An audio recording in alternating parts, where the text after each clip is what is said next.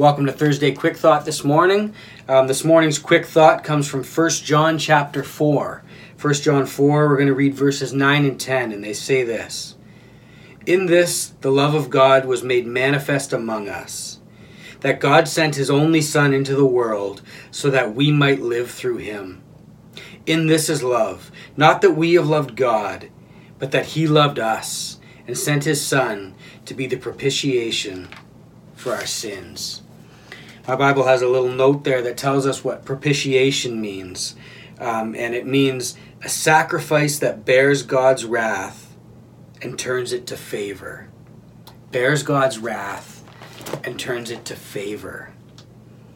Whenever there's a trade made in hockey, in basketball, in baseball, in one of the other sports that nobody really cares about, the commentators always want to talk about who won the deal, who got the better player, who got tricked, who got swindled, who came out on top in this deal. I was reading an article about a trade the Raptors made. I believe it was in 2015, and they traded for a young prospect and a draft pick, and they gave up a guy from their roster who was a pretty decent player for them. Fast forward 5 years, this draft pick and this prospect are big pieces in the Raptors' title run as they win the championship last year. And this player they gave up was actually out of the NBA by 2016. Didn't even last a full year with the other team.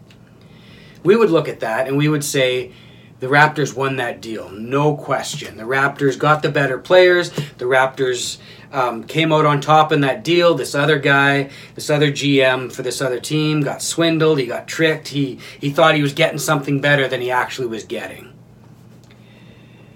There is no question about it that the deal God made when he gave up his Son for us, that was a bad deal.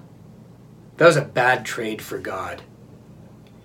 You just weigh it. You look at it. And to give up his righteous, holy, only Son to get us, sinners, rebels against him, that's a bad deal. That's a bad trade. But God didn't make this trade because he was tricked. God didn't make this trade because he was swindled.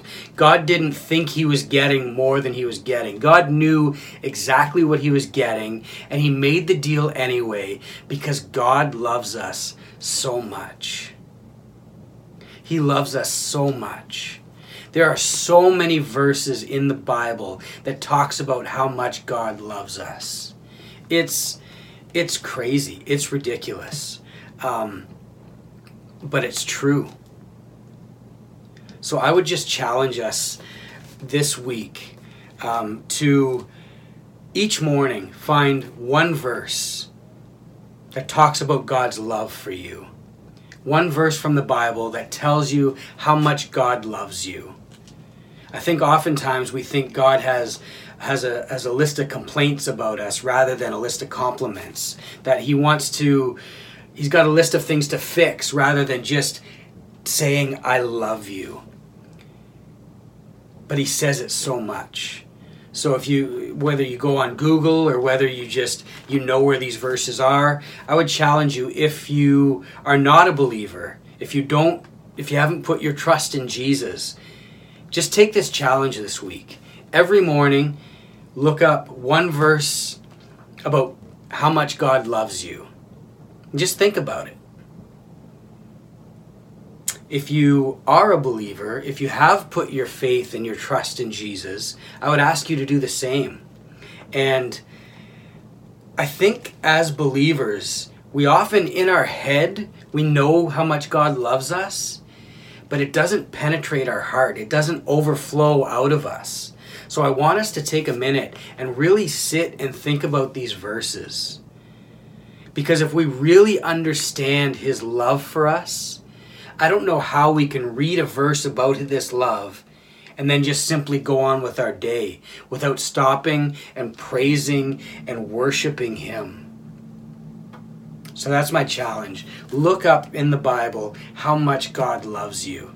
It's incredible, it's ridiculous, but it's true.